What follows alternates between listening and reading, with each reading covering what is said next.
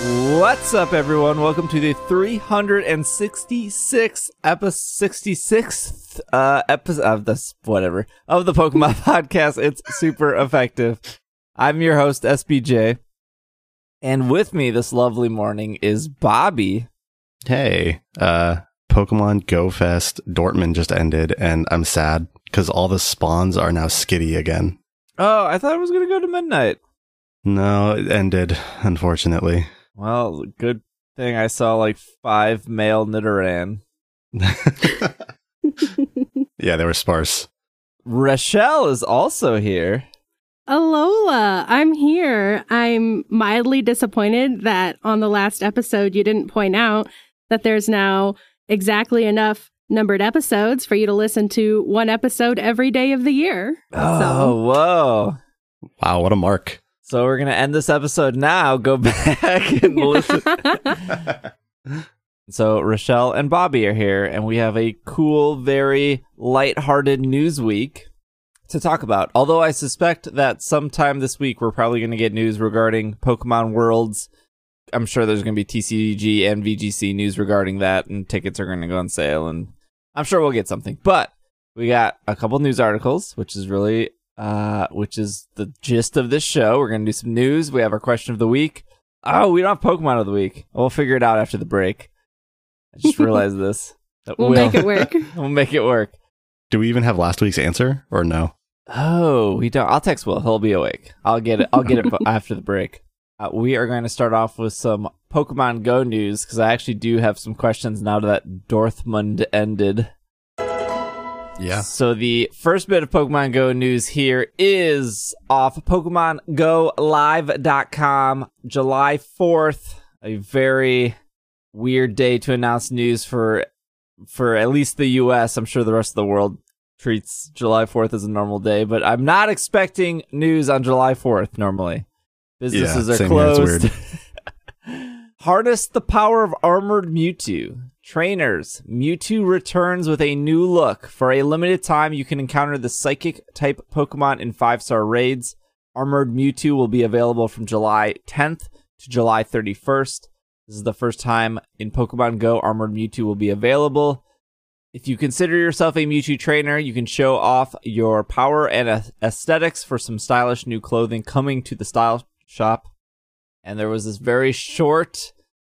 21-second trailer with Mewtwo, Armored Mewtwo showing up in Pokemon Go. We kind of knew about this because Charles, the famous Pokemon Go data miner, found... Famous. Well, I think the main Pokemon Go data miner. I don't think there's another one. Yeah, pretty much.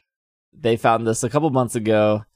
And this is really no surprise, as in they are remaking the first Mewtwo movie, and it's coming out in Japan in like a week. This is I think it debuts in Japan July 14th. It is a Mewtwo Strikes Back evolution. We've known about the movie for a while, so this kind of makes complete sense. It is funny that they didn't mention it, that it has to do with the movie in the English tweet. Or the English tweet article, because in the Japanese one, they specifically say it has to do with the upcoming Mewtwo Strikes Back movie.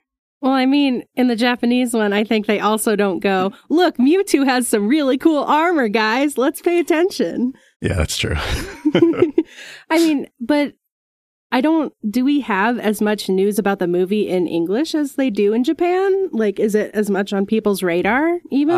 They haven't started promoting it yet. Yeah, so it makes sense they wouldn't be like, oh, by the way, there's a movie. You don't get to know anything about the movie, but here's a Mewtwo. Yeah, no, I totally get that. But then it just leads to, you get people speculating like, oh, this means something. And it's like, no, clearly...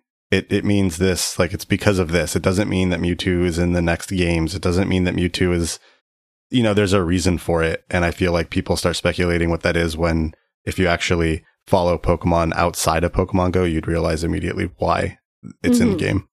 Not classic Niantic, but classic Niantic. They word it in a way for the first time in Pokemon Go, Armored Mewtwo will be available. Well, I would assume, safe to assume, when we get the movie, which may be October, November is usually when we do have our Pokemon movie. But this could be longer, or this could be sooner or later. I would assume that Mewtwo would come back again, because the whole reason it exists is because of this movie. Mm-hmm. I mean, I would hope so. They've made stranger decisions before. Yes. So I will say, if they bring back Armored Mewtwo a second time before Shiny Mewtwo, people will be very, very angry. I won't care, but I know a lot of people will be very angry. I think people are still real jaded about no shiny Rayquaza yet, right? Yeah, people are. And now we've had, because now we had Kyogre and then Groudon is here until the 10th. I like this. And I think people were thinking, oh, well, of course it'll be shiny Rayquaza next. Now they get an Armored Mewtwo instead. I like this long con that Niantic's pulling. Yeah. Speaking of pulling, I heard, so maybe you guys can help me here, that when I was at Pokemon Go Fest in Chicago, that whole weekend flew by. I had plenty of Horsey spawns in Chicago. I did see some rumblings that people were saying that they were not getting Horsey spawns outside for that whole weekend. And I wasn't sure how to chalk that up, because I didn't see a lot of people saying they didn't get a lot of Horsey spawns, but I mean, I usually get 8 to 9 spawns in my house. I didn't really go out this past weekend. I went out to like 1 or 2 stores, but when I did go out and in my house all 3-4 days, I saw maybe like 1 to 2 Nidoran a day. Was it just a lot lower, or did everyone also get like bad Horsey spawns outside of the Chicago area? I think that, so there's a bit of a difference, because, you know, last year with the summer events, Go Fest and then the 2 Safari Zones, they had Plusle and Minun, and then they also had Roselia and something else. There was that Psyduck event. There was a Psyduck event, but that wasn't in conjunction with the Safari Zone. Wingull. That's right, Wingull. So when those spawns happened, there were a lot of all of those for that time period, for the 2 days or whatever that, you know, they were at Go Fest. But this year, for one, Go Fest was 4 days, and 2, they also made a lot more spawns of other potential shiny Pokemon. There weren't as many Horsey, for sure, as like there were Plusle and Minun last year. But I would say there was even less Nidoran than there were Horsey. I don't know if they're just changing it up because they added other spawns that are potentially shiny, or if because the research was available this time around, or what. But there were much less Nidoran than there were Horsey, and there were much less Horsey than there were spawns from last year. I can anecdotally confirm I have seen neither of those Pokemon in about 10,000 years. So perfect. I mean, when I was in Chicago and like the whole city was lit up with lures, and just like you saw just so many Pokemon. And because I was kind of home this weekend, but there was a Pokemon Go Fest, it just didn't feel like the Go Fest weekends of last year. Maybe because they were shorter and they've like forced those spawns. Maybe it was a holiday weekend. I don't know. Also, and you were at Go Fest, I guess, but I don't know if it was if it was an accident or what the deal was, but the shiny rate of like 6 or 7 different Pokemon was really high outside of Go Fest a couple weeks ago. So like Geodude, the first hour where it was like broken. Sableye. It was like the first 2 days where you just pop online and everyone was getting shinies. I mean, I got 2 Geodudes in like 30 minutes, 2 shiny Geodudes in like 30 minutes. And it just, I don't know if it was an accident or something, but this time around that did not happen. Definitely didn't happen. There were still more spawns of some stuff that could be shiny, like Drowsy and Grimer, but I don't think they had any increased rate or shiny rate. I don't know. I guess we'll see Yokohama. We'll see. We got some TCG news. This is actually a TCG card ruling. Very important that we talk about it. These Very, very important. I'm going to try to make this simple for you guys. This is a very, very important card ruling in the Pokemon TCG. We got the official ruling. It's from a Japanese website, so there's a couple tweets I put together here to translate it. First of all, there's a Pikachu card. Well, there's a lot of Pikachu cards. This Pikachu, I'm not 100% sure what set it's from. It's an older Pikachu card, but remember, besides standard format, there's expanded, and then there's like legacy. So there are formats where all the Pokemon cards are kind of available, but for one colorless energy, any energy you want, Pikachu's attack is hello, and the effect of the attack is greet your opponent, then each player will draw a card. So there is, to get a little off topic, there is a birthday Pikachu card that got banned because the attack would do like 60 more damage if it was your birthday. So people would bring this Pikachu card and then do the attack and say, "Well, it's my birthday, so it does more damage." And so the judges couldn't verify if it was or was not people's birthdays. It's like, I'm going to need you to pull out your driver's license. Yeah, that's great. So they had to ban that card. But this attack is both people have to greet each other and then draw a card. Oh my gosh. Now, there's a different card. This is where the ruling gets a little weird. It's a Marowak card. And it has an ability, and that ability is called Bodyguard. So it prevents all effects of attacks done to you and your opponent's Pokemon when it's in play. And so the official ruling is, if you have Bodyguard Marowak in play and your opponent uses Pikachu's Hello attack, you do not have to greet them back. It is officially... this is the official ruling. You do not have to say hello back because Bodyguard is in play. Okay, but this is a win for all introverts everywhere. Just like the Pokemon Company officially saying you do not have to greet another human being. A very important ruling. Wow. That is... I was gonna say before this that the TCG is overwhelming to me. And this is just another sign. That's amazing. Glad we finally got the ruling. These cards aren't even new. They're a couple years old, but official ruling for that. Some other news here. We have a couple like non-Pokemon related news, but I think they all do affect Pokemon in a way. So this is one of our two non-Pokemon related news, but it is important. This is off Nintendo Life. Samantha Robertson leaves Nintendo Treehouse to move to a new role at Nintendo. Now, if you don't know who Samantha Robinson is, she has pretty much been on every single E3 Treehouse or any just Treehouse-related video content that involves playing games and talking to the people who make the games.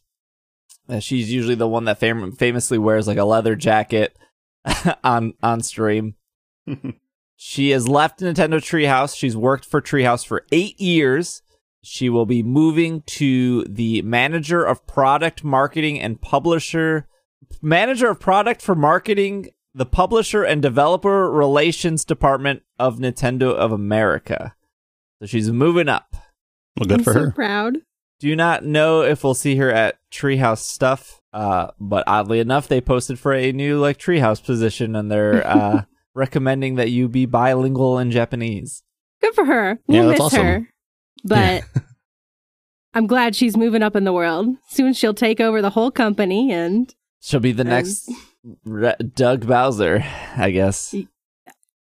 Here's to hoping. This is off Geek Tyrant. New Pokemon figures are coming to Japan. Who would have guessed?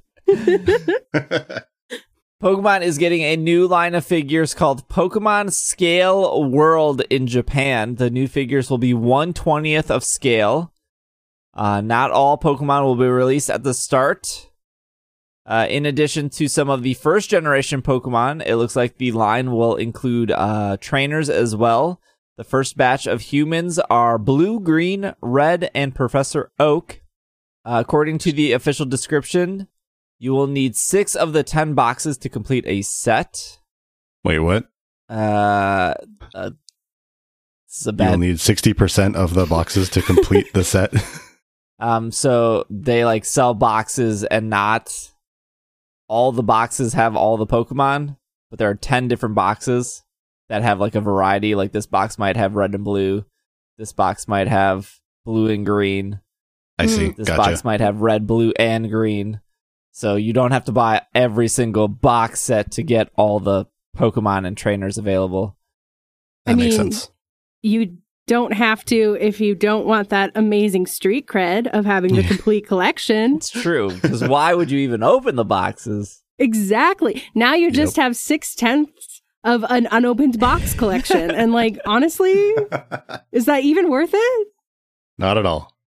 Not at all. I don't see Joltik in this picture, but in the description they say Joltik is 0.5 centimeters big. I was literally just thinking about this, doing math in my head as you were talking. Like, what about the tiniest Pokemon? Because the Joltik is 4 inches. I was literally thinking about this because I have a life-size Joltik plush. 1/20th of 4 inches is like 4/20ths of an inch. That's like 1/5 of an inch. That's tiny. You're Yeah, I'd gonna lose that in a heartbeat. Oh, Your absolutely. cat's gonna eat that. Like, Yeah. You need like a Find My Joltik app so you can find it after you lose it. oh my gosh. Here I was thinking they would just do like people and larger Pokemon, but no. They're going all in. For maybe the first time ever on the show, we're going to talk politics for a hot second. Oh my What? gosh. So strap in. Oh, man. I would not bring a political article if it didn't affect Pokemon directly. Al is so bummed he's not here. Al would die. I'm sure. Does Al care about U.S. politics? Al Keller. Yes. He tweets about him a lot. No, trust me. But more so, more so from UK, the amount of politics talk I have to cut out of our podcast. The answer is yes. All right. I don't know how versed you guys are in politics here, but this article is on a lot of different gaming sites. I pulled it from Polygon, just because I feel like it's the most simple, straightforward. Hopefully we don't get in the weeds by reporting on this, but the title is Microsoft, Nintendo, and Sony will say that Trump's tariffs on China will hurt the video game industry. There's a lot happening here. I'll just read the article. We'll go through it. So if you don't know, here's your one bit of political news that will affect video game stuff.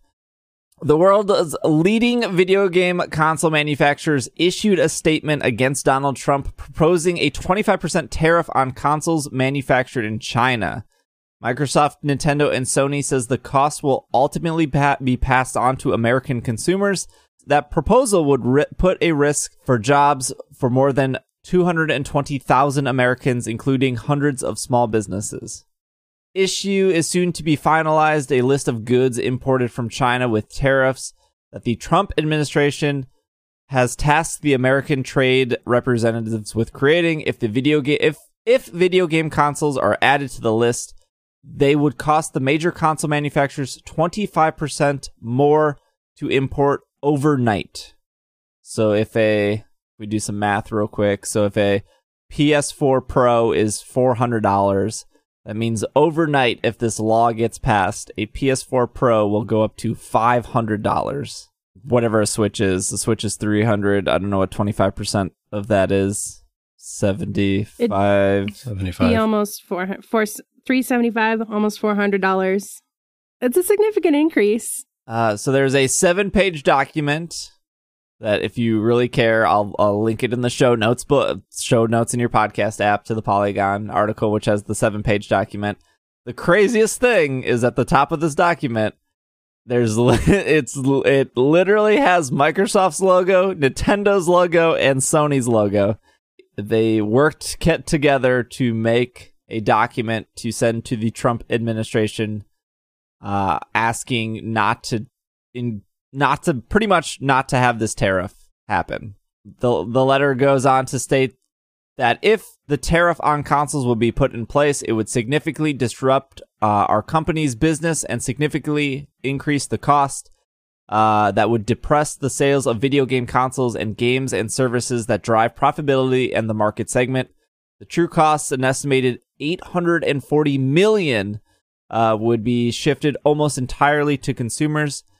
The end result would likely, quote, put a new video game console out of reach for many American families this holiday season, end quote. The deadline for formal rebuttals to the proposal was on June 24th. No final deadline has been offered from the administration on to when the proposed tariffs will be finalized. Yeah, so this is similar to, I mean, we'd heard about this for other devices as well, not specifically video games, but iPhones, you know, Samsung Galaxies, or I don't know if Samsung's actually created in China, but other phones and things like that, where they were saying, you know, they thought there would be a 25% increase that would go to the consumers. But I think what would end up happening is either that would be a short-term higher cost, because I think what would happen is these companies will probably try to get their manufacturing or some of it out of China. I don't think they want to raise costs for all the consumers. So I think that they would do what they can to at least move some of it away from China so that they're not getting hit with tariffs on everything. I mean, but the problem with that is that takes a long time. It takes a long time to move manufacturing, to find a new plant, to find new people, to find new supply routes, to find new suppliers for parts. And in that meantime, you're going to get people who give up on it. Like, if something becomes prohibitively expensive, you just don't bother with it anymore. I can tell you from experience, because for a good chunk of my life, like, the reason I never played an Xbox or a PlayStation is because it was prohibitively expensive. And I literally at this point don't even consider those consoles anymore, even though I could afford them now, because I never could, and so it never occurs to me anymore. And you'll get people like that who are just like, well, I would have bought a Switch, but I couldn't afford it, so I guess I'll never have a Nintendo system for the rest of my life. Right. Yeah. No, I do. I don't think it's a good thing at all. If nothing else, I guess it helps Google Stadia. Oh, because, yeah. Stadia. People will turn to that. Turn to that instead. Someone will benefit, I guess. Right. Yeah, it's a terrible decision. Yeah. To match an exciting theme from last week, we should consider, when we make decisions, the actual impacts it will have and where the impacts will be. Agreed. What a time to be alive that Nintendo, Sony, and Microsoft are writing letters together to the President of the United States. What? I don't think if it was serious, they would have done this, right? Like, they all are in agreement, like, this hurts the three of them equally. Yeah. Absolutely. And yeah, if it does happen overnight, like, this is, I wouldn't say this is the most important holiday for, like, video games. I mean, like, the only thing Nintendo has going for it this holiday is Pokemon Sword and Shield. They have nothing for 3DS. Luigi's Mario Maker's already out, and obviously that will probably continue doing very well throughout the most of the year. Luigi's Mansion is coming out, I think, in September, and while, like, Mario and Luigi are really popular, like, I don't think that's, like, going to be a huge Christmas seller, especially compared to the Goliath that is Pokemon. But they don't have, like, any Zeldas. They don't have, like, a main Mario. They don't have Animal Crossing this Christmas. So, like, Pokemon is really the only thing they have for the holiday, unless they're secretly holding something they didn't show at E3. I doubt that. Sony didn't even show up to E3 this year, so they don't got much. And Microsoft didn't really, I don't think Microsoft had any big hitters for E3. I mean, like, you're still going to get, like, your Call of Duties, and whatever other There's party. Some exciting farming games coming up that people are anticipating. Yeah, you're going to get your yearly November third-party games, but with Xbox Scarlet and PS5 supposedly coming out next holiday, Ideally, this is where you'll probably see a lot of price drops and a lot of bundles for those two consoles this holiday. You're going to get like, Right. 3 games and a $50 off a PS4 Pro because this is the last holiday for it. But if this goes in effect, who even knows if that's going to be good or bad? Oh, I mean, like good or bad in the sense of like, are we actually going to have these bundles this holiday if this goes into effect, or if Are they going to go no bundles because we're trying to cut our losses Right. here? Like, Or they will go bundles, but it'll just be the same price as it is right now. It'll be 25% off. quote It's unquote. still $400. So that's just some news for those that don't follow politics. I don't follow a whole lot of politics, but obviously that one affects Switches and game consoles, and we happen to talk about a very popular video game every single week. Mm-hmm. I think we got through that pretty safe. I think we did. We did a good job. All right, good. Yeah. Only the best reporting on this show. We are A+, the finest reporters. Okay. Yeah. We're going to take a quick break, and when we come back, we have, I think, about 2 more news articles, and then we have our question of the week, and then our Pokemon of the week. So we will be right back. Hey, what do you guys think about pumpkin spice? Pumpkin spice. Pumpkin spice. Frosted Flakes. Pumpkin spice. Pumpkin spice mini wheat. Pumpkin spice. Pumpkin spice with frosted flakes. Pumpkin spice. Pumpkin spice. Pop Tarts. Pumpkin spice Coke. Get Ready for Pumpkin spice Dr. Pepper. Nice. pumpkin spice. Pumpkin spice Frosted Flakes. pumpkin spice. We got the peppermint mocha. And we are back from our break. First thing, before I forget, we are doing. I am starting an egg lock on Twitch this Friday. I do stream on Twitch every day, twitch.tv/PKMNcast. But we're doing an egg lock in X and Y. So by the time this podcast goes up, it's Monday. If you stop in the Twitch streams and you want to contribute an egg in X and Y, you have till Wednesday to do so. I won't know what's in the eggs when I hatch them. So if you want to make me a Igglybuff or a Bidoof or a Bronzor, I don't know.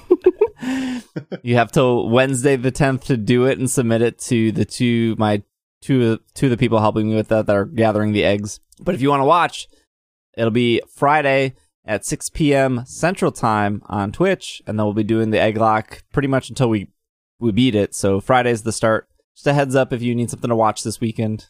I don't think there's anything Pokemon happening this weekend, at least. It's upcoming weekend. How many of those eggs are going to be Basculin? They have it set so you can't do a duplicate. So other people can look at what has been submitted. I can't. Gotcha. I'm not sure what's there.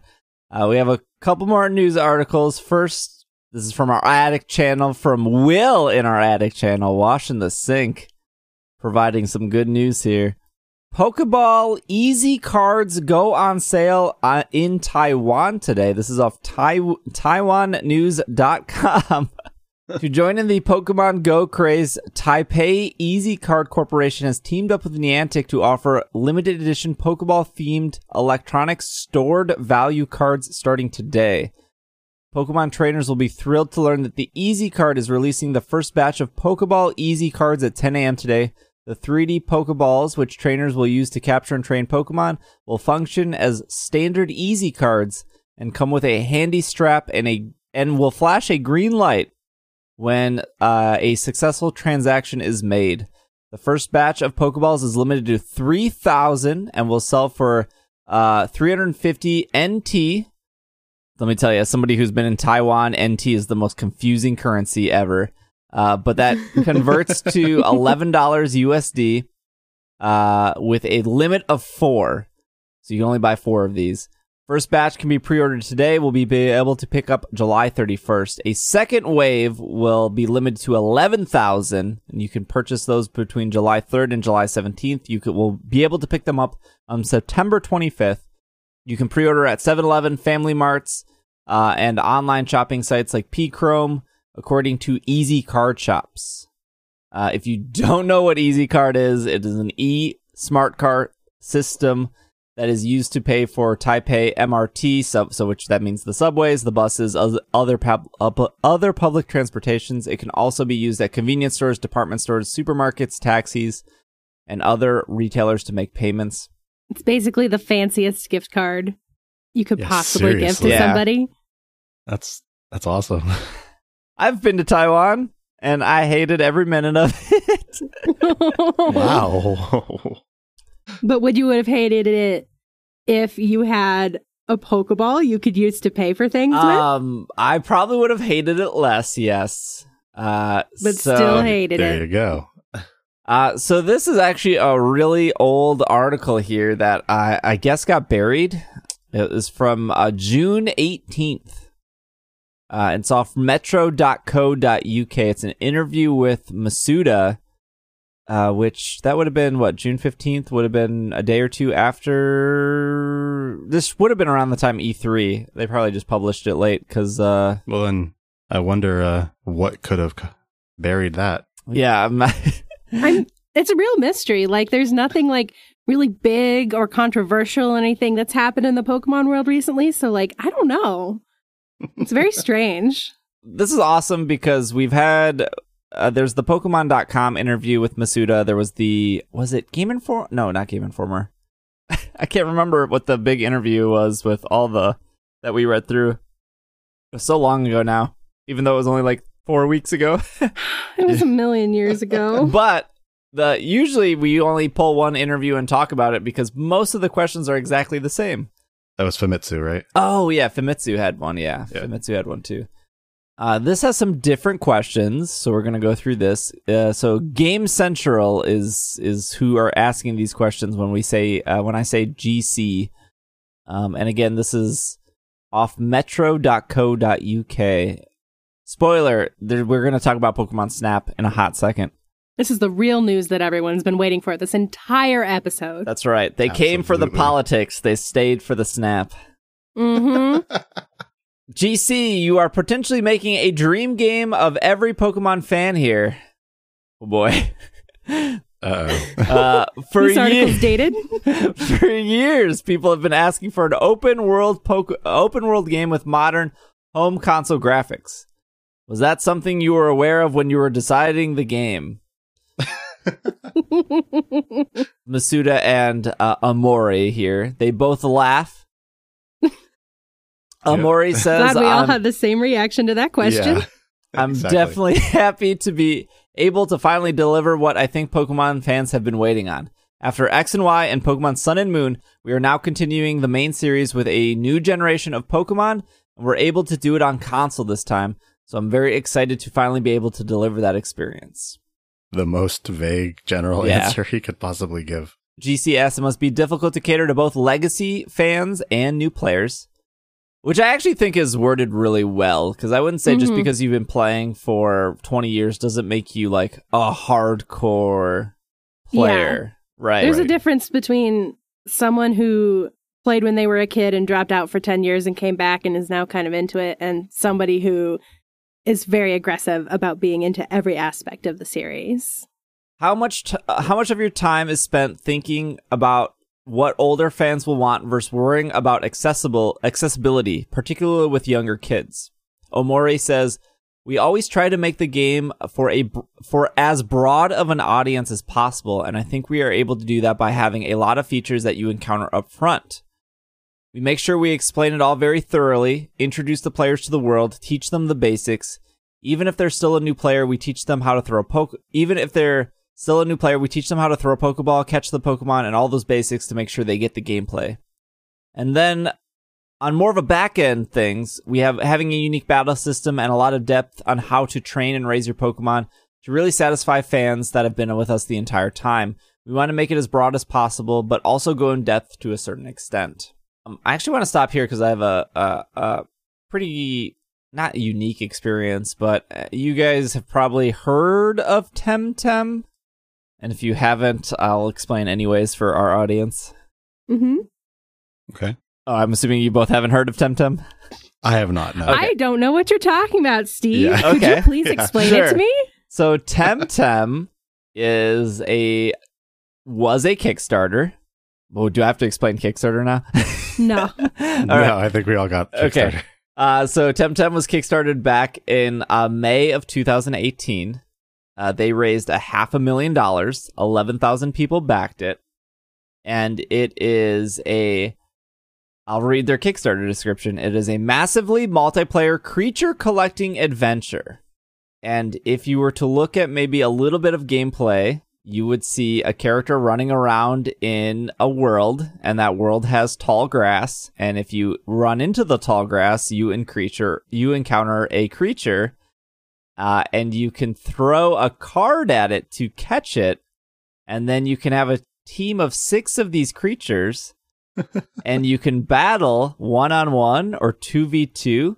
And you go to dojos around the Temtem world, and you have a professor that gives you 3 starting Temtems, and you have a mom that says farewell to you on your journey, and then you have a rival who wants to also be the very best. Does this sound like a game that we talk It's- about? A little familiar. Okay. Huh. And if you go to their website, they go, "We like Pokemon, so we made this game." Oh, wow. I played Temtem. It's in alpha right now. So if you're a Oh, Kickstarter, actually, wow. it is in alpha. It is actually very playable. It looks very good. You can only purchase it through like their website, and it goes through the Discord has games now, but it launches through Discord. I think their actual release is 2020. Anyways, I'm not here to sell anyone on Temtem. Stuff like this is not new, right? You have games like Monster Hunter that exist, and then you have games that are very similar and that are obviously inspired by Monster Hunter, like Dauntless. But I played Temtem, and I went in it with a open mind. And the first thing I realized, as somebody who has plays Pokemon every day, mostly because it's my job now, is how intimidating the battle system is. And I say that because Temtem's battle system is exactly like Pokemon. You have weaknesses and resistances. Pokemon has, I think, 18, 19 types. Temtem has like 12. It has your fire, your water. They don't call it grass. They call it nature. They have electric. They don't call it ground. It's called earth. Mental, wind, digital, melee, crystal, toxic. So they have these types. What is digital? I'm not sure. Porygon is digital. Yeah, Porygon would be digital. So the hardest thing for me to do going through this game is I don't know what types these creatures are, and even if I figure out what type it is, I don't know what they're weak to.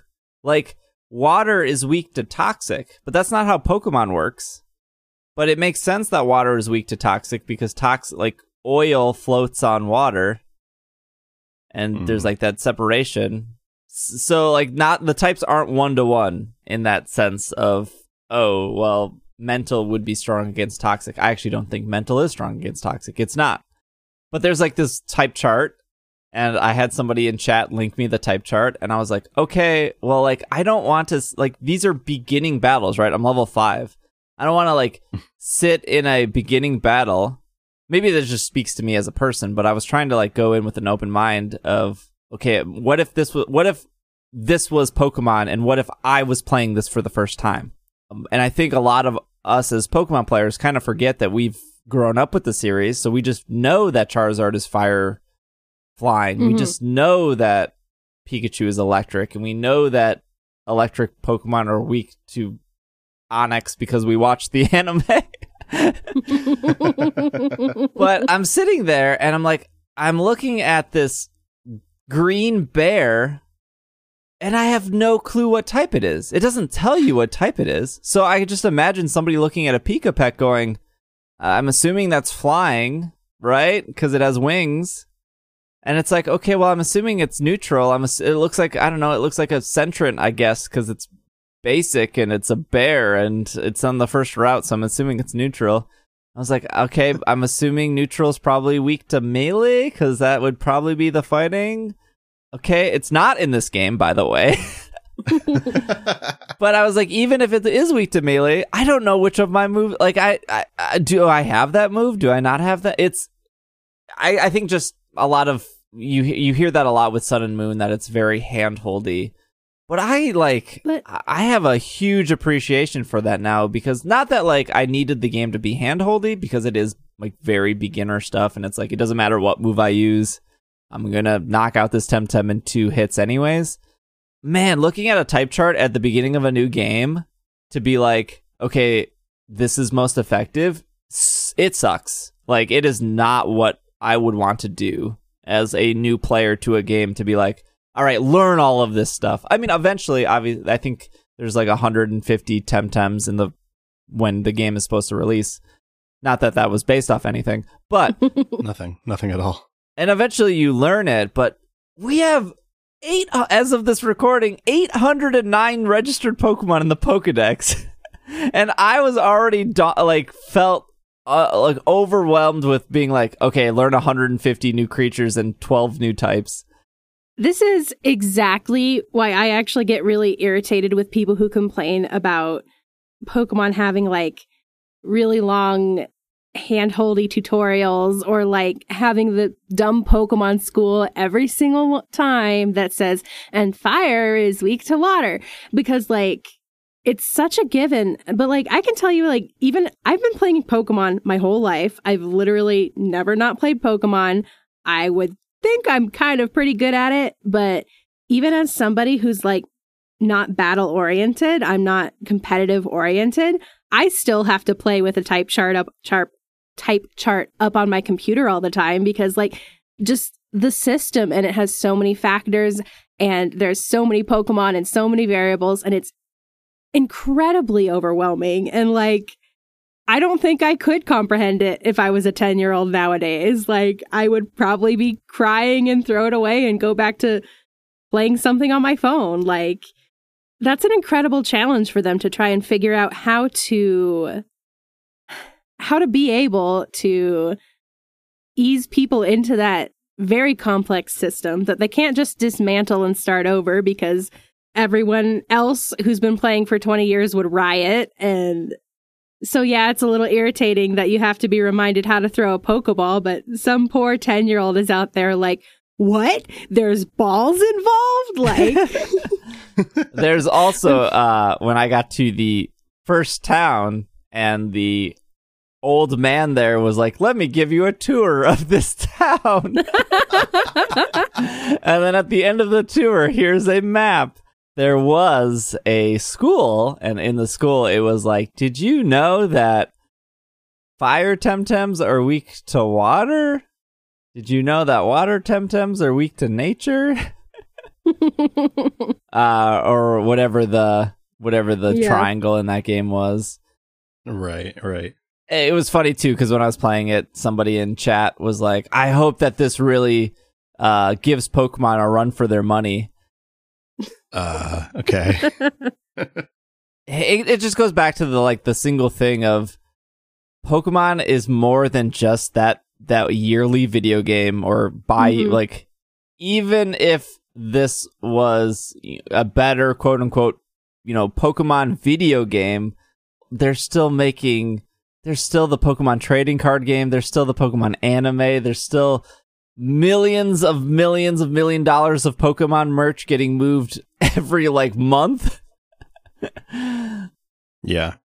There's also 23 years of Pokemon. Right. And I mean, people all the time, people go back and play the older Pokemon games, right? So it's not even like just that new one every year, but you have, I mean, I just went and bought White 2, right? Like, people constantly buy older Pokemon games to play them.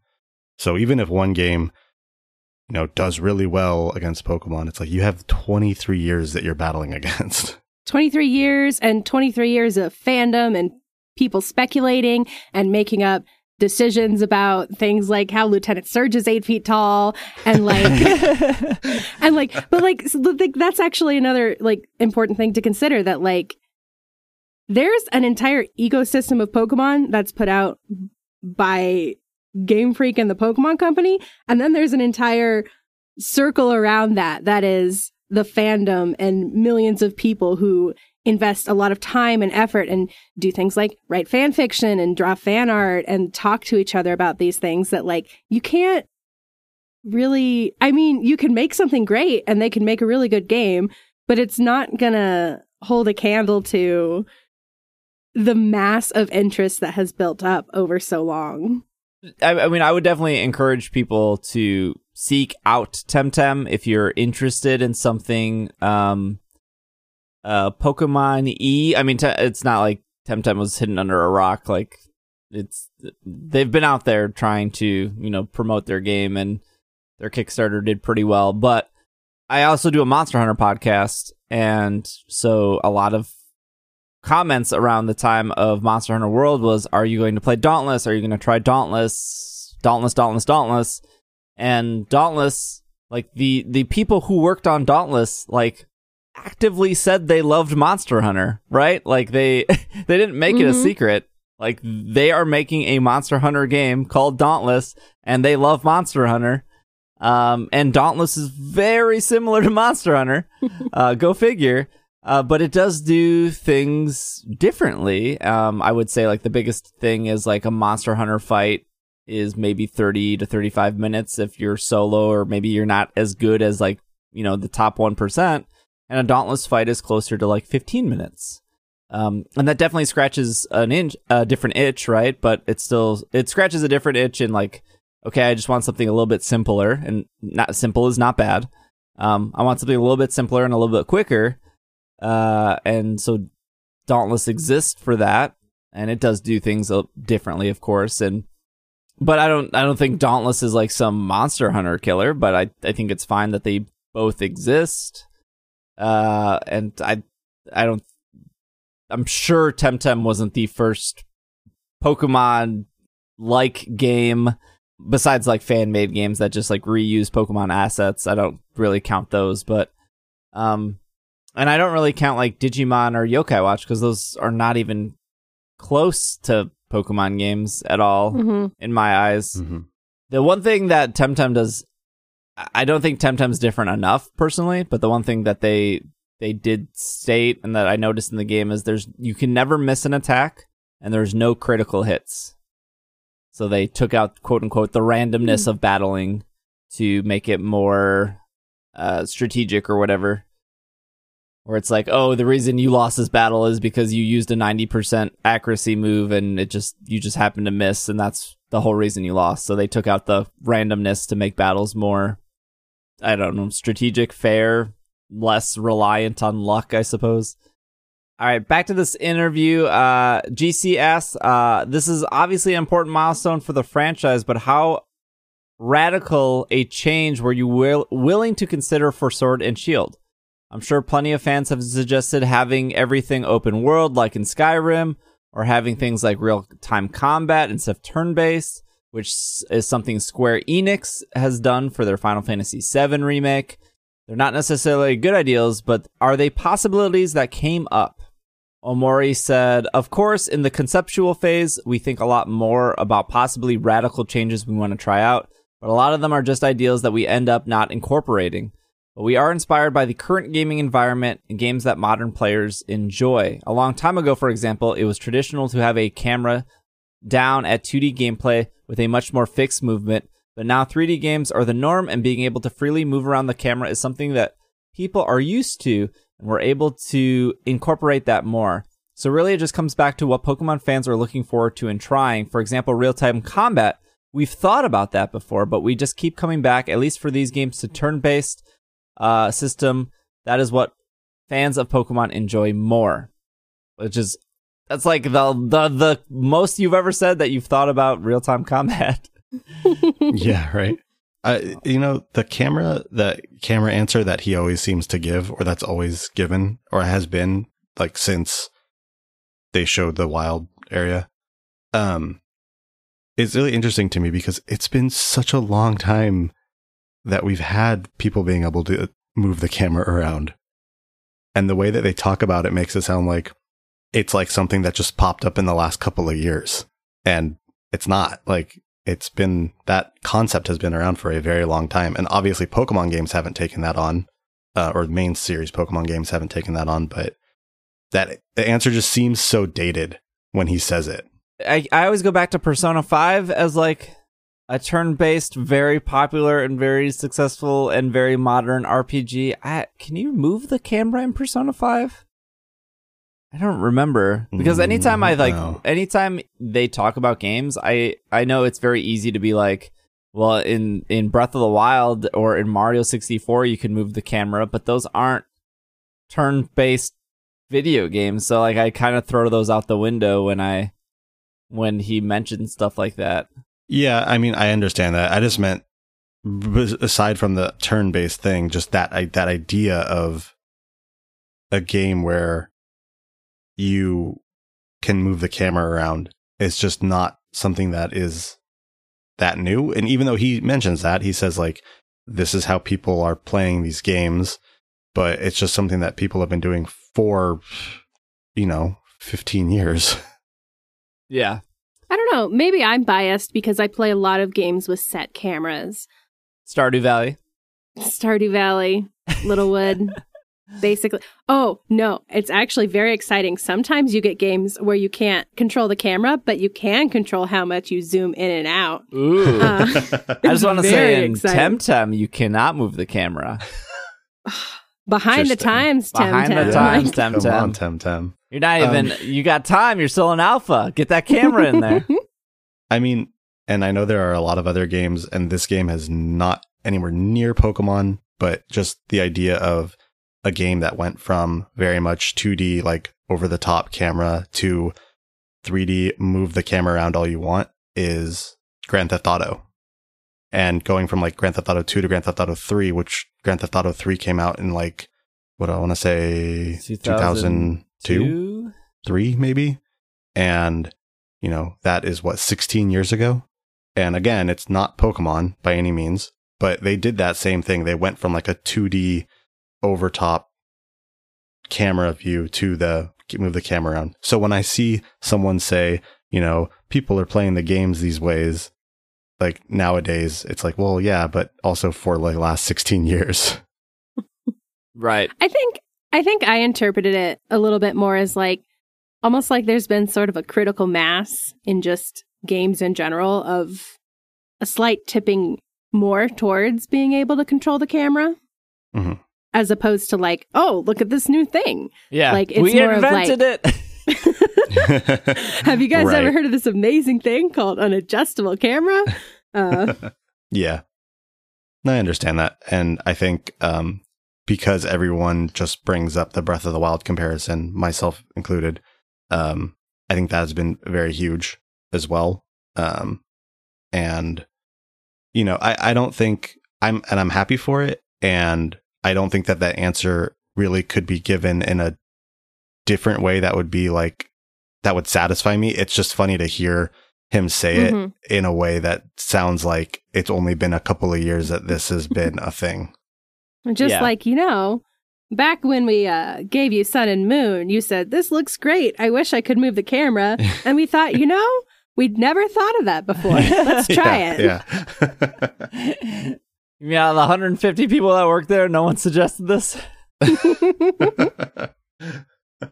GC says, I've been looking at reactions online and everyone seems very keen, except there's a concern that the new feature that gets added to Pokemon each time, whether they're received or not, they seem to disappear for the next iteration for no obvious reason. This is a good question. Is Dynamax something that's going to stick around forever?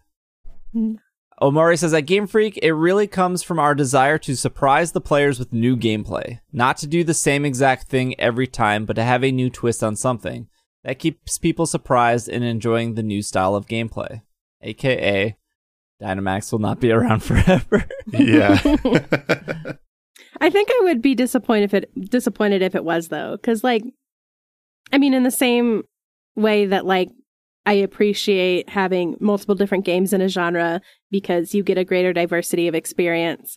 I kind of like just having a gimmick in each region, and it makes it feel kind of special, like, oh, this is that weird thing they do in Alola, you know what I mean?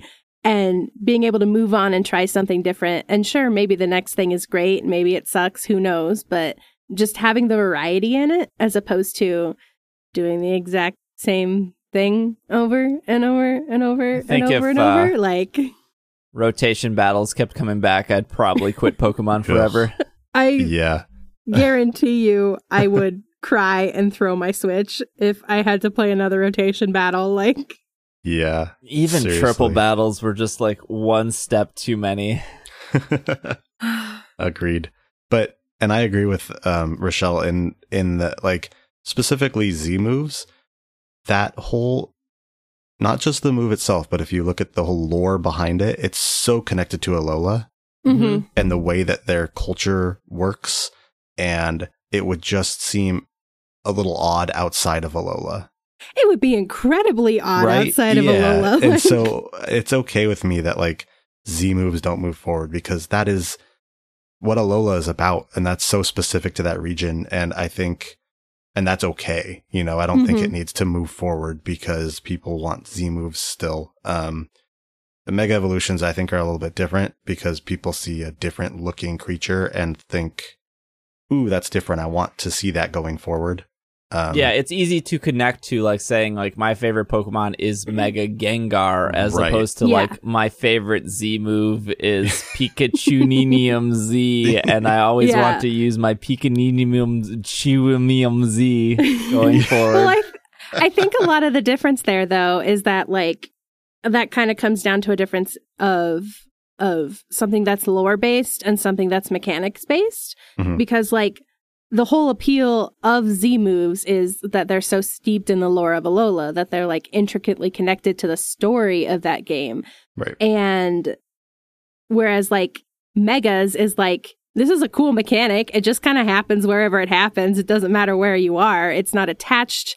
Like we got it in Kalos, but it's not like emotionally attached to that region. You know what I mean? Right. Like, Yeah, you got Sky Battles you gotta keep yeah. the Sky Battles. Everyone's favorite. Well, and not only with the Dynamax thing not moving forward, I could see that because this is kind of goes into a little bit of lore as well with how the Galar region is set up, right? Because the Galar region is set up with these giant stadiums that are for Pokemon to Dynamax. That the whole point of these giant stadiums is that the Pokemon are going to Dynamax and there's going to be room for it. And I wouldn't like going forward if they wanted to make a Pokemon game where it's like smaller villages that have small little gyms and don't have these giant stadiums. I don't want them to have to put these out of place giant stadiums in the game because they're going to Dynamax at some point. You don't want to have to force them to animate when you destroy the building to Yeah, Dynamax exactly. your Pokemon. Like, If a feature has been removed, things like Verse Seeker, Battle Frontier, and so on, is there a chance they might come back in the future, even if it's not for this one? Omori says, I think if by bring it back, it would be a surprise in itself or be a new take on the formula. I think you might see things like that happen. For example, in these games, the bike is back, which was gone for a while. In Sun and Moon, you could ride on the back of certain Pokemon to get around, but we felt that the wild area was so large and we wanted to look at what would be the best to let players get around smoothly without too much trouble. So we brought the bike back, but we added a little change. We also changed it a little bit, so now you can go seamlessly over water, and we added new things to make it feel like a surprise again. I will say he's right. The amount of people that freaked out that the bike could then go on water was like everyone. Yep. Like everyone lost their mind when the bike all of a sudden like went on water. So like I know that's kind of like avoiding the question for Verse Seeker and Battle Frontier, but like he's right. People got excited for the bike again. To be fair, if I had a bike that could travel over water, I'd be psyched too. Like, Very true. Very true. Yeah, I mean, I disagree a little bit with like him saying the wild area is so big and so something like a bike is needed. Like, if nothing else, Zelda has showed us for years that horses are the way to get through. Yes, very okay, cool. wild area, okay? Okay. But if I can make a suggestion, You Dynamax a Yamper. And Okay. you put a saddle on it. I like this. Yes. And you just ride a Yamper around. How's All right. this? You just- Perfect. You just have a fishing pole with a tennis ball in the front of it, Uh-huh. and then he chases it. Yeah. Hire me, Game Freak. Yep. That's the perfect idea. Is the game based on UK in general or just England? Oh, we should have Al here. I can't remember the difference between what UK is in and England, and the UK is Well, like 3. Okay, the so country. England is England. All right. And the UK is England and Scotland and Northern Ireland, Okay. and etc. Got it. And Wales, right? Yes, and Wales. Thank you. I knew I was missing one. Okay, so all the whales in the ocean belong to the UK. Yes. I understand. Okay. Okay, good. I think is that why Whalelord is in this game? I think it's fair to I think it's probably fair to say it's inspired by the UK, as of course, well, it's not 1-to-1, but I've been to the United Kingdom before, and it left a deep impression on me. The feeling of the power of nature, for example, and a lot of the old legends from the United Kingdom, and the stories that inspire us for these games. I've been to the UK before, and I can tell you exactly what impressions it left on me. Good. There's a lot of sheep. Okay, a lot of sheep. There's so many sheep. GC says, that's one of the things I was going to ask. Is there a specific mythology or supernatural characters that you've incorporated in the game? I don't know what else we've really got besides Nessie. They both laugh. Omori says, one specific example is the Legend of Giants. GC interrupts and says, Brutus and those legends? And Omori says, yeah, so some of the really ancient pictographics on the hill. Pictographic. Graphic-y? Pictographs? Pictographs, probably. Or pictographics. The English and Welsh legends about the tale of giants. And he then goes on to say, partially based on Dynamax and other elements in the game. It's weird. This interview is weird because like they're literally interrupting each other, and they like incorporated that into the text. And there's a lot of parentheses, laughs, close parentheses in this interview. As someone who used to transcribe things for money, like, someone just got real way too into the details here. Masuda then chimes in, every game, and even in a single game, there's lots of different methods we use to design different Pokemon. They all come from a lot of different places, but one of the approaches we focused on this time around was not having our digital artists come up with new visual designs at first and then figuring out what to do with them. Instead, we had some of the game designers, even if they aren't artistically inclined, they would come up with a setting or an idea and then be paired with an artist and then work together like a team to come up with a wide variety of new Pokemon. So that was kind of the new approach we took this time around. Are there any specific examples you can give? Omori says one example is Wooloo, the sheep Pokemon. And one of the reasons for that is because there are a lot of sheep in the UK. Parentheses, There you laughs, go. close parentheses. but You aside have no idea. But aside from that, the designer came up with a lot of settings that they wanted to use the characters and then work with the artists to come up with more ideas. Teamwork? Yeah, that's kind of a cool concept. Yeah, because it turns out not just your artists have ideas. Other people have ideas. I'm proud of them. Teamwork. There's a lot of laughing and joking about the queen. We're going to move on from that. GC says, we're joking here, but it must be very difficult with common animals that you've already used as inspiration 2 or 3 times before to come up with anything new. Is that why there's been a drift towards more humanoid-looking Pokemon in recent games? Is there? More humanoid Pokemon? Maybe the Ultra Beast? I mean, they're all on Humanoid, like 2 legs. Turtonator? Like... Yeah, I don't understand what humanoid Pokemon they're talking about, specifically to Alola.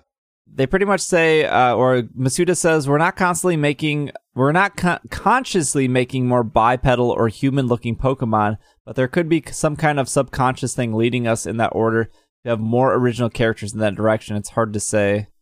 Sounds like he's as confused as we are. Yeah. GC says, if I could end with 2 quick requests, one of which I think you get a lot of, one I'm sure you don't. Firstly, I can't believe it's 2019 and there still isn't a Pokemon Snap 2. Laughs. There is. It's called Pokemon Go. I like how they just laugh and then they have to like rephrase the question. You had a Wii U gamepad and now you have Nintendo Labo VR, which has an actual physical camera. Why is there not a Pokemon Snap 2? I'd pre-order it right now if you agree to make it. Again, more laughs. Masuda. All I can say is that I don't think we can just make the same thing again. So we have to come up with a very unique twist on this if we were to do another one. I've always wanted a Pokemon Snap 2, and I think it'd be great. But being able to go outside in the real world and take pictures of Pokemon now kind of takes away from it a little bit. Yeah. Not that they couldn't do the same thing twice. I think that they could. They could. It's easy to point to be like, well, Pokemon Snap 2 doesn't really, or sorry, Pokemon Stadium 2 doesn't really do anything super different than Pokemon Stadium 1. I think that's very easy to say, but also like that was a very different time in video games. Exactly. Yeah. I think a lot of people think they would be content to play Pokemon Snap 2 and it's just the same story over again, but I think they'd get it and find that they're like, oh wait, this is not the... I've played this for 1,000 hours. I need a new twist on this. Give me the different give me Temtem Snap. Like, yeah, I don't know. I mean, I loved Pokemon Snap. I bought it the night it came out. I think I beat it the night it came out. I think it was like it was a very quick game. Yeah, there's only 63 Pokemon in it. I think speedrunners have beaten that game in like 20 minutes or something like that. I was going to say, I feel like it only took a few hours for me to beat it the first time I sat down with it.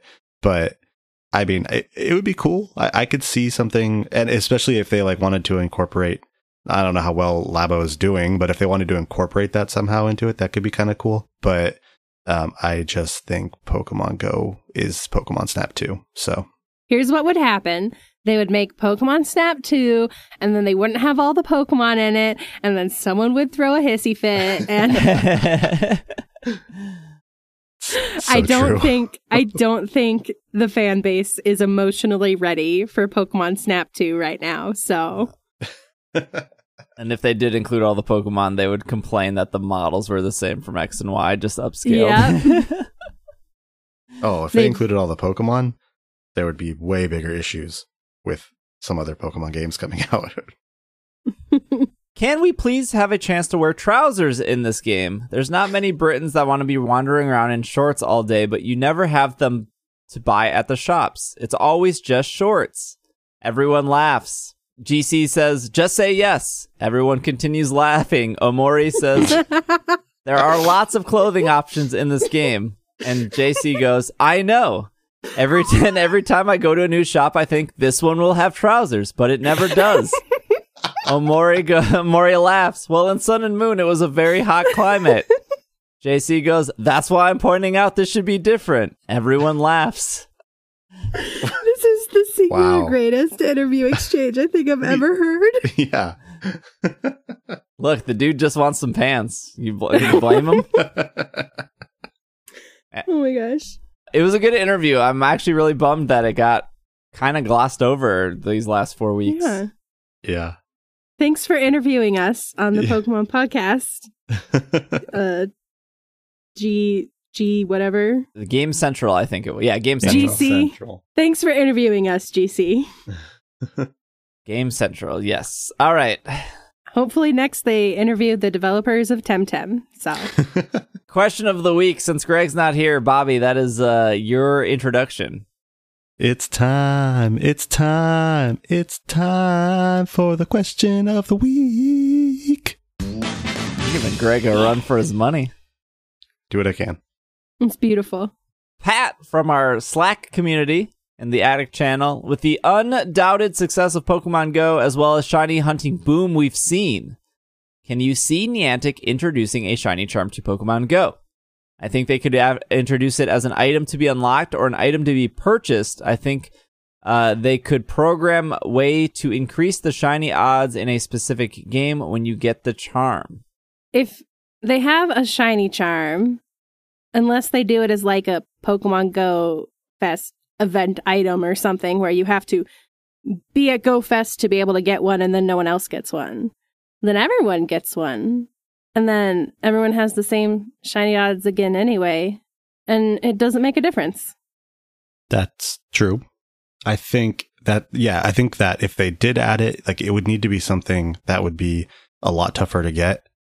So for one, I hate it so much if they made it something you could just buy, because that is, I mean, I know that shinies in Pokemon Go are different than shinies in like the main series, but that is so against like. What do you mean they're different? How you get, no, I mean like they're different in the sense of how they're like marketed. Oh. Like Pokemon Go makes it, an event is an event because a new shiny is being released, versus in like the main series, it's, a little bit more rare and not really spoken of as much, I guess. A little bit different in Let's Go, but like paying for a shiny charm would just be the worst, because when you think about it in like the main series, you put a lot of work in to get that shiny charm, like completing the Pokedex and everything. And the idea to just pay for it and you just have better shiny odds, I would dislike that a lot. But also I think it'd be kind of cool if they did something where maybe like if you complete the Kanto Pokedex, your odds are a little bit better. Like an incremental, like every Pokedex you complete, every regional Pokedex you complete, you up your chances by just that much. Like, yeah, exactly. That would be interesting. I think that would be kind of cool. I think that they sort of need to release a lot more shinies in the game though before they would do anything like that. I was going to say, we know, according to the Sulphur Road, with the data they've gathered, that a shiny Pokemon in Pokemon Go, without any events or anything special, is 1 in 450. Sometimes, though, right? Aren't there some Pokemon that actually have a higher shiny rate? Yeah, like I think Pineco has 1 like in 80 or something. 1 in 80 because it doesn't spawn as much. But like, I think the thing that is not talked about a lot, and I don't know, will probably not happen for several years, who knows, is what happens when all the Pokemon are shiny. Are they still going to keep it at 1 in 450? Because right now, if there is an event like this past weekend with Dortmund, where they're spawning Spoinks and Drowsy and a bunch of other Pokemon that can be shiny, you're probably more likely going to get a shiny just because everything you tap on has the possibility of being shiny. Whereas like now, if I open my game and I see, well, there's 8 Pokemon in my house, 4 are Seedot and 3 are Bidoof and 1 is a Girafarig, none of those Pokemon can be shiny. I have a 0% chance of getting one in my house right now. But eventually, all of them will be shiny. So do they keep the rate at 450 or do they increase it? Because this is hard to explain, but like, you know what I mean? Like, yeah. You just have a greater chance of finding shiny if everything can be shiny and you can tap on everything. I mean, there are probably plenty of people that don't even bother tapping on Seedot anymore or Barboach because they can't be shiny. So like, why tap on them if you already have 1,000 Barboach candy and you're not interested in 1,003 Barboach candy? Right. And there's 2 things to that. So one, I think it's not so much what can be shiny and how easy is it going to be to just click on stuff that can be shiny, because in like the main series, if you take the main series and it's 1 in 4,096 without charm odds, and then you have Pokemon Go, it's 1 in 450. But I mean, how many more Pokemon can you see in the main series in like a 10-minute increment than you can see in Pokemon Go, right? Like even if you're at Santa Monica Pier, once you've hit all those spawns, you got to wait 30 minutes before you're going to see another set of spawns, right? So even if it is 1 in 450, I mean, the amount of Pokemon you can see at one time is still limited in Pokemon Go compared to what you can do like in the main series or something. I don't know that the rate would need to be changed, especially because they've shown us that, with something like Community Day where it's like 1 in 25, I mean, they want people getting these shinies. You know, they want people collecting them. Well, they want people to go out and buy the lures and buy the incense and buy the lucky eggs. And if you're walking, you gotta get those incubators too. Like, But there's Right. less motivation to do that if everything's shiny and also you have a shiny charm. So everything's more likely to be shiny. You're going to spend less time out hunting shinies. Right. Well, that's why I think that they're not going to give us a lot, like all of the shinies anytime soon. You know, I Yeah. think they're going to keep drip feeding them to us because, you know, the moment they do that, I was saying earlier is like their whole event marketing is based around shiny Pokemon. So the moment that everything is shiny is the moment that they've lost that entire strategy for, I mean, I guess they could still have specific ones spawn more often, but the idea of a new shiny's coming. I mean, I was up at 1 a.m. when Nidoran started spawning because of GoFest Dortmund on Thursday, and I went out and I looked around for like an hour to look for Nidoran to try I to get used a to shiny do that. Nidoran. Yeah. So like, and I haven't done that in a while, but it was like I didn't have work on Friday, or I didn't have work on whatever the next day was, and it was a new shiny that I could maybe get and go. So I was like, why not? You know? And if all of them are in the game, then you're not going to have that ability to be like, this new one's coming out, you know, everybody go get it. So I think it'll be a long time before everything's introduced. And I think that they shouldn't add a shiny charm until a lot more shinies are actually in Go. It would make the most sense for the shiny charm to be like, you have the shiny charm when you completed the Pokedex. Mm-hmm. And I'm sure that they will always have, with the amount of like IRL events they're doing now with like the Go Fests and making like, if you had, even if you couldn't go to a Go Fest in like Chicago, it is still pretty, I shouldn't say pretty easy, but it's still it is still not the hardest thing in the world to find somebody in America that has like a Torkoal or a Volbeat or something that is, you know, available not in America. Right. Because the nature of just people who travel, right? Like, even if you don't ever leave your state, the likelihood of somebody coming to your, like, as long as you're semi-social in a game that is meant for you to get out of the house, you will probably eventually find somebody that has a Pokemon that you are missing. And even if not, like, they did do that event where the 7K eggs were hatching Kangaskans and Mr. Mimes and stuff. Yep. So they have, like, pretty much in the last 3 years, happy third 3 years of Pokemon Go, by the way. Oh, yeah. Yesterday. They have eventually given people the opportunity to get everything up to this point. And I say eventually because, like, Pokemon Go is a game that rewards patience. Like, right now, I have seen and hatched one Gibble. Gibble is very, very sought after. But that was, like, the same thing about Dratini 3 years ago. Like, Dratini was the thing people wanted. It was the 10K hatch that people were striving for and getting very upset when Eevee was in 10K eggs. Like, people wanted Dratini. Now when I see a Dratini, I don't even click on it because I just don't care. There's just everywhere. And even 2 years ago, that was Bagon. Like, people wanted Bagon, and then they had a Bagon community day, and now, so it'll eventually be Gibble. Everyone wants Gibble now, but in a year, Gibble will be a thing of the past, and people will want that dino. I guess part of the reason I'm not super into the idea of a shiny charm is because I feel very similarly about shinies as I do about that. Like, yeah, you'll eventually get a shiny. Yeah. It's fine. You don't really need to increase your odds. But I also know I'm not a very aggressive Pokemon Go shiny hunter, so I am clearly biased in that direction. See, I'd rather almost they not do a shiny charm, but do like chaining odds, like chain fishing or like Pokemon Let's Go. How you know, it's because they have nests all over, so it would make it more fun to go to a nest and, be clicking on a bunch of Caterpie over and over again in hopes to lower the odds after 30 or something, or whatever the number they pick is. So I'd rather have a way to actually shiny hunt than like a shiny charm.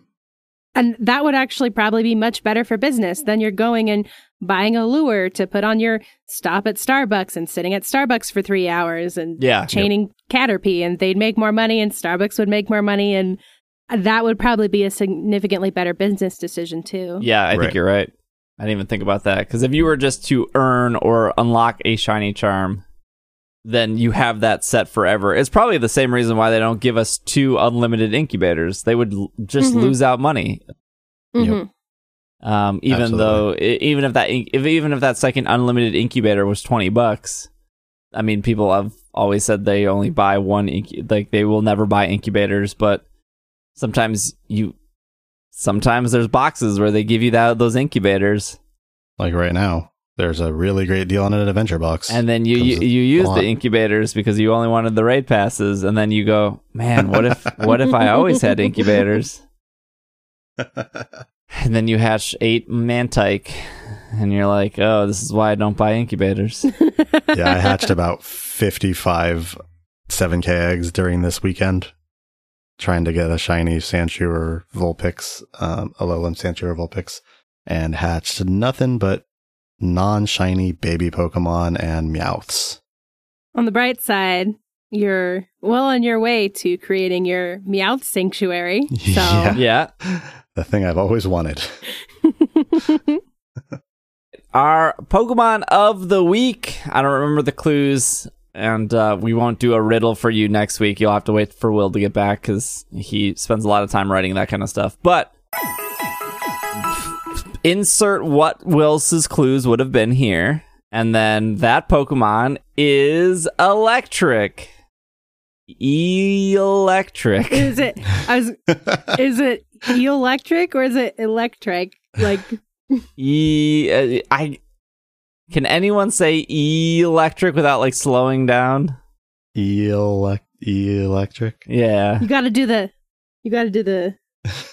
I no. It's hard to say. You got to really lean into the l. Yeah, you really do. Some trivia here.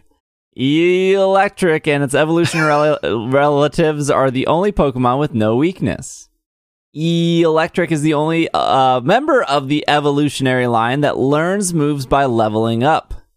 It is the only Pokemon in the second stage of a 3-stage evolutionary line to have this distinction. Electric is the only Pokemon to evolve with a Thunderstone that was not introduced in Gen 1. Electric has a very good shiny, too. I like that. Yeah, it's good. It's much. I feel like not. I feel like it's always forgotten about. Poor dude. Not much about it though. These Gen 5 Pokemon don't have a lot of trivia. They haven't aged. Will's been big on the Gen 5 Pokemon lately. He does. He does like the Gen 5. He does. I mean, Gen 5's pretty great. Maybe mildly underrated. I am playing through White 2 right now, and I'm enjoying it a lot, actually. It has Eliza. She's a real good gym leader. She might be the best gym leader at Gen 5, honestly. Oh. All right. What is it, Rochelle?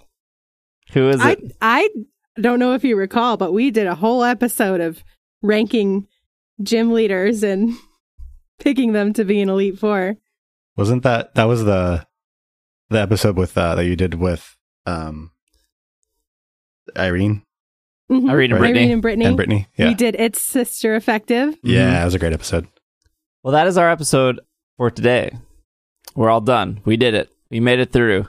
Hopefully you enjoyed it. We will be back next week, of course. We got a growing subreddit, reddit.com/r/supereffective. It'll be in the show notes as well. If you want to head over there, twitch.tv/PKMNcast. If you want to watch some Twitch stuff, I have completed the entire Unova Pokedex. I am now on my way to completing the National Dex in Unova.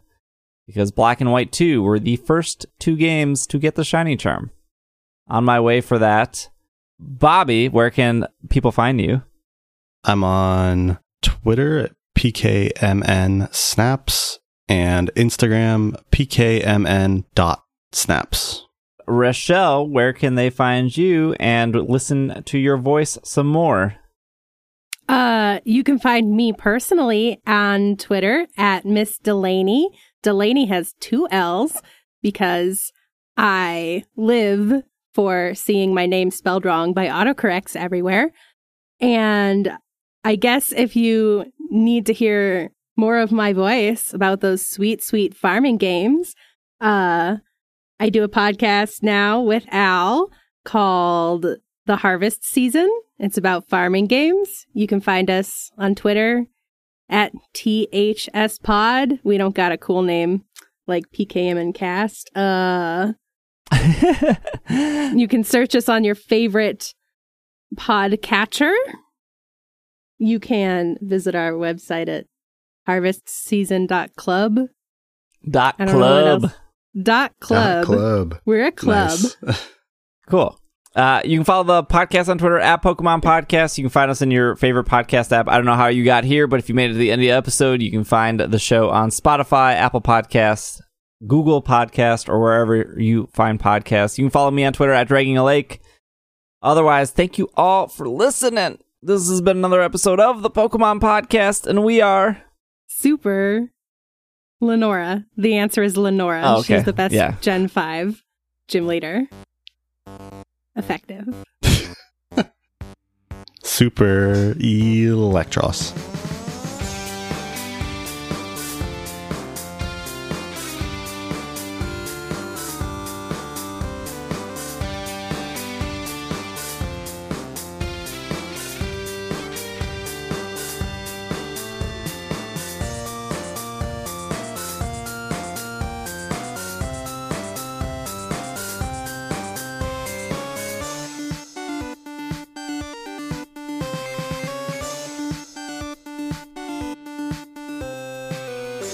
Or electric shoot.